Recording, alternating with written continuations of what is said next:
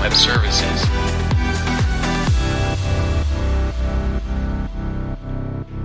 Welcome to the Cloudonaut podcast. We are your hosts, Andreas and Michael Wittig. We have been building on AWS since 2009. Follow along as we build two products for the AWS Marketplace, BucketAV and Marbot. This is episode number 79 and we are recording this on July the 20th in 2023. In case you're watching this live on YouTube or LinkedIn, feel free to send us your questions directly in the chat and we will answer them during the show. So in this podcast, we kind of share what we learned while building the products that I mentioned at the beginning. And this time I learned something new about SQS. So let me tell you a little bit about this. So SQS is a messaging service on AWS. So you basically get a very simple message queue. And what you can do is you can have then workers that work on the jobs in the queue. So this could be EC2 instances. It can also be ECS containers or Lambda functions. So in my case, it's EC2 instances because this is what our product BucketAV does. So when you upload a file to your S3 bucket, we basically send a message into a queue that says, okay, please scan this file for malware. And then we have EC2 instances that run, pick up those jobs and download the files and do the scanning. And what you can do based on the number of messages in the queue is you can scale the number of EC2 instances that are working on the jobs. And that's what we are doing.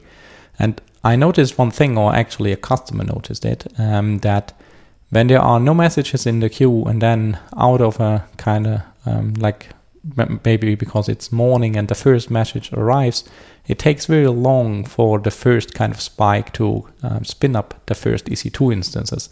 And this even gets more of a problem if you scale down to 0 EC2 instances. So for example, some of our customers, they decide if there's nothing in the queue, and then they just shut down all the workers. So the first message in the queue should then kick off kind of the first instance. But it is very slow for the first message. And the reason for that, what I learned is that in CloudWatch, there's this term of an active and an inactive queue. And the metrics to CloudWatch are only published for active queues. And one of the metrics that we use is the approximate number of messages visible. So that's kind of the default metric that most people use for scaling. So if the queue gets inactive because for 6 hours, no activity happened on the queue, then this metric is not published anymore. And then the problem is that it takes up to 15 minutes until this queue gets back into active mode when the first message arrives. And this then causes this long delay because we only look at this metric, and if the metric is not if there's no like value greater than 1, we don't scale up, and then like the message sits there for 15 minutes just because of that. So I looked into this, and this is documented, so I found it in documentation, but it's still not very satisfying. So what I did then is I realized that there are other metrics that are published more quickly, even if it's an inactive queue that gets activated. And one of those messages is the number of messages sent, and there's also a number of messages received, deleted, I think it's called. And this is kind of more or less the same value of same information than the number of messages visible. There's some problems with retries, but it still helps me to kick off the scaling quicker because the number of messages sent metric is just available within a couple of seconds after I publish the first message after 6 hours of doing nothing with the queue. So basically what we do now is instead of just looking at the approximate number of messages visible, we also take into account using metric math the number of messages sent, as well as number of messages deleted to kind of solve this problem a little bit at least. I mean, it's not perfect, but it's better than waiting for 50 minutes. So yeah, that's what I learned. Inactive and active queues exist in SQS. That's really crazy, Michael, because I always thought scaling a fleet of EC2 instances is the simplest when having an SQS queue in front of it, because there is this metric.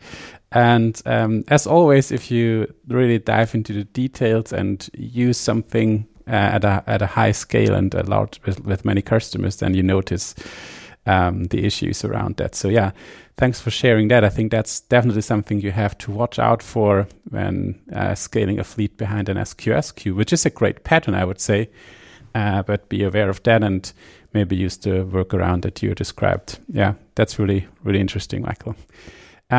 So I do have, I've learned about some aspects of AWS in the past weeks as well, and I want to follow up basically on what I have said and written about AppRunner. So AppRunner is kind of a new service to run containers on AWS.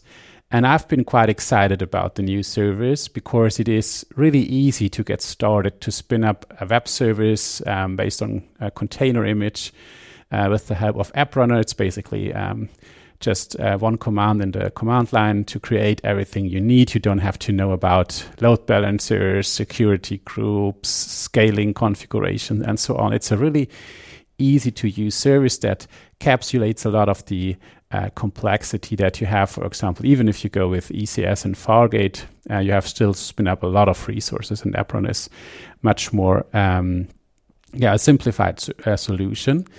It has some other benefits, for example, the pricing model, because it can scale at least the CPU consumption to 0. Over the past few months, AWS has announced new features, and it seems like they are really actively working on AppRunner, which I find kind of cool to have a compute service somewhere in the middle between Fargate and Lambda, I would say. So it's still a running container, but they pause it. So it's kind of something in between, I'd say. And so I wanted to make use of AppRunner in a more enterprisey environment for one of our consulting clients. And to do that, I wanted to make use of the new features. So at the beginning, AppRunner was just a service that spun up your web application as a public-facing web application reachable over the internet. And you didn't even had the possibility to connect to VPC resources like a database or something at the beginning. But over time, AWS released both network ingress for internal applications from your VPC and VPC egress. So you can also reach, the RDS database in your VPC or something like that. And of course, in an enterprise environment, I had to integrate or activate those two integrations, so for ingress and egress traffic to the VPC. And I've been doing that. And I was running into one issue with the VPC ingress feature of AppRunner. Because one of the features of AppRunner, and I like that, is that it automatically provisions the TLS for you. So if you configure a custom domain for your AppRunner service, you define the custom domain name, and then AppRunner will automatically create a certificate, validate the certificate in the background. But to make that happen, you have to use a custom, public domain name. So the DNS server, the DNS has to basically be able to resolve records for this domain. And in enterprise environment, at least I've know that from many of our clients. Many times they have internal domain names that do not resolve from the outside, from the public name servers, but only resolve on their own domain server systems. And so the issue with AppRunner is you can enable this VPC ingress to make it reachable from your VPC, and it also works over Direct Connect and everything. That's great, but you cannot configure a custom domain name for a private domain that is not resolvable from the outside. And that was a bummer. So basically, this was a showstopper in the scenario that I've been wanted to use AppRunner in.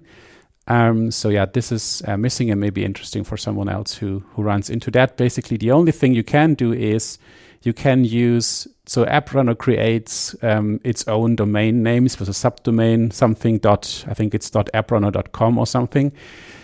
This works, and you can have a VPC endpoint for that, and you can reach that. Basically, it just resolves the public domain names then, but you cannot use it with custom domains. This is a little frustrating. So this was one limitation I was not aware of. And I've opened the ticket, and there's already a feature request for that, but who knows when this will change. So yeah, currently you have that limitation. So be careful when wanting to use App Runner in a more complex network or enterprise scenario. And the other thing that someone wrote me over LinkedIn, and I didn't know about that because so it's written down in the documentation, but it's not very prominent. As always, the important stuff is hidden somewhere. So there is a timeout limit for HTTP requests to App Runner services. And this is, it has been raised a couple of times over time, but currently it is 120 seconds.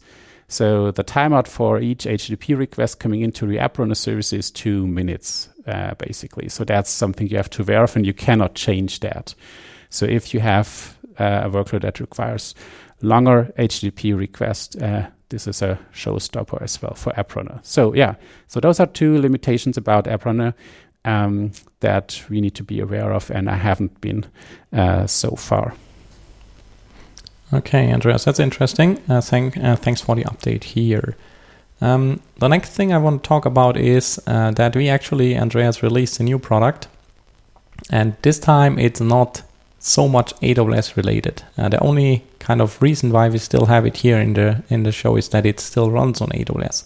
But the new product is called Attachment AV, and it's an antivirus protection for the Atlassian platform. So it works with Confluence, and Jira is soon available as well. I'm just working on getting it in the marketplace there. So this is our first product on the Atlassian marketplace, so it's not on the AWS marketplace. It builds on the foundations of Bucket AV. So this is the Amazon S3 antivirus solution that we offer, that is AWS focused, and it basically uses the same technology, but the files are not coming from S3. This time they're coming from Confluence or from Jira. And what also changed is that we are not selling this through the AWS marketplace, but we are selling it through the Atlassian marketplace. So we will see how this kind of compares. So they also have a kind of process, kind of approval process that works very similar to what AWS does. So they test your app. They have certain guidelines that you should follow to get it through the marketplace approval process. And this worked for us. It took around a week. So this is kind of what they promise. And it was kind of without any like big issues. They found a couple of small things that we fixed. And then the app was available in the marketplace, or is available in the marketplace. The way it works from a technical perspective is that what we kind of did for Bucket AV, and this is also a feature that we are going to release soon for all our customers, is that we added the capabilities for an API. So you can basically, with the next release of Bucket AV, create an HTTPS API, or like deploy an HTTPS API, and you can then send scan jobs to that API. And it is an asynchronous API, so the way it works is you send an HTTPS post request to it, and this post request contains, for example, the information about the file you want to scan, and you also include what we call the callback URL. And this URL will be invoked by Bucket AV with the scan result. So as soon as the scan finishes, we make an HTTP post request to your callback URL. And that's how you get the information back. So that's kind of how it works. We are not yet offering a synchronous API where you kind of send the file and get the result back directly, because we don't think it's a very good fit. Had many limitations if there are large files that take an hour to scan or so. You really have to keep the HTTP connection open for an hour. I don't think that's a good idea. But yeah, that's what we have. The capabilities will be included in the next Bucket AV release. So that's actually kind of, our existing product Bucket AV kind of benefits from that, and we also kind of open up our possibilities to kind of integrate into other platforms later as well. So that's it. One thing that I learned, Andreas, and this is not really technical, but it's more from a developer experience kind of viewpoint. Creating an app on the Atlassian platform is really straightforward. So they call it a fork app, and basically you install a little command line tool on your machine, and then in, for example, development mode, you just type in fork tunnel, and then kind of you see the events that are coming in, and they are executed using your source code. When you change something on your laptop, it immediately is deployed, and the next time an event comes in, the new code is executed. So this is really cool, and I was really surprised and in a positive way by this. It's really simple to get started and simple to develop something there on their platform. It was really a pleasure working with it. And then, for example, yesterday I just ported everything working, and then, for example, took Confluence to Jira. So it took me one day. And this is really, that's amazing. So you can create a new app if you are familiar with everything in a day. So it took me 5 days for the first version to get done, including a website and all the marketing stuff. And this time it just took 1 day. And this is really cool. You don't have to spend much time with stuff that doesn't matter here. So I really like that. Yeah, it sounds really like a great developer experience to have everything on your machine, be able to test things quickly. So imagine that would be the same with the AWS marketplace and everything. Oh, wow. Okay, Michael. So I'm looking forward to the results. So how attachment AV performs in the market. So looking forward to that. A complete other thing, Michael. So I have learned something about Terraform. So so I'm currently working on a project where we have where we use Terraform modules heavily together with TerraGrunt. So we use TerraGrunt to basically combine all those modules that we write. And we also use open source modules, for example, the very popular Terraform AWS VPC module. And as you know, with the one thing with Terraform is that you constantly have to update all the versions. So you have to update the Terraform modules that you're using. You have to update Terraform itself. You have to update the AWS provider that comes with Terraform. And you have to make sure that all those versions work together and make sure you stay up to date. Because if you don't do that, I've learned that the hard way, you end up in a situation where it's very hard to get everything up and running. So I'm constantly making sure that everything is running on one of the latest versions. And I learned something that I was not aware about. So when you when you create a Terraform module, or it also applies to Terraform configuration, and you import or configure a provider like the AWS provider, for example, then you specify the provider version that you want to use. So say, I want the HashiCorp AWS provider, and I want to have a version greater or equal than, 5.0 or 4.0, whatever you prefer. And the problem that I have been running into is that, of course, from time to time, a new AWS provider gets released, a new major version gets released, and they are breaking changes, which each major release. So I looked it up. There's a large list of properties or parts of resources that have been changed that introduce breaking changes, for example, when going from 4 to 5 with the AWS provider. And now the problem is that if you import the provider just by saying, I want to have a version larger than, for example, 4.0, then when AWS when the HashiCorp releases the provider 5.0, it's possible that Terraform will then just pick up the new version, which is 5.0, and you get all those breaking changes into your Terraform run. And that's what happened to me. So I was using the Terraform AWS VPC provider. And then because I was rerunning Terraform, it switched from 4.something to 5.something. And I got a breaking change because of, EC2 Classic was deprecated and they removed it from their AWS provider. And then just my Terraform code was not working anymore. So this was frustrating because then first of all, I had to find the reason for that. This was not too simple, actually, because it took me a while to figure out what happened here. And I think, this is something, if you write Terraform modules especially, or even if you just write Terraform code, I think you should be aware of that. And I think the one solution that I currently think of that when you specify the Terraform version, you should not only specify the lower limit of the version. So let's say I want something greater than 4.0, but you should also say, and less than, I don't know, the next major version, 5.0, for example. So make sure that you not automatically get the new major release, because that will eventually break your Terraform stuff. So I think that is an important lesson I learned with Terraform. And then the next thing is I thought, maybe you can use those Terraform log files. So Terraform creates those log files when you run Terraform. I think when you run Terraform init, it creates the log file. And I thought maybe this includes the AWS provider or modules or something like that, but that's not the case. So it only includes, I think, the Terraform version, if I remember correctly. Yeah. So I think it is important to specify this provider version more strictly. Or if someone else has another idea how to overcome this issue, I'd be happy to hear about that. But that's what I learned so far.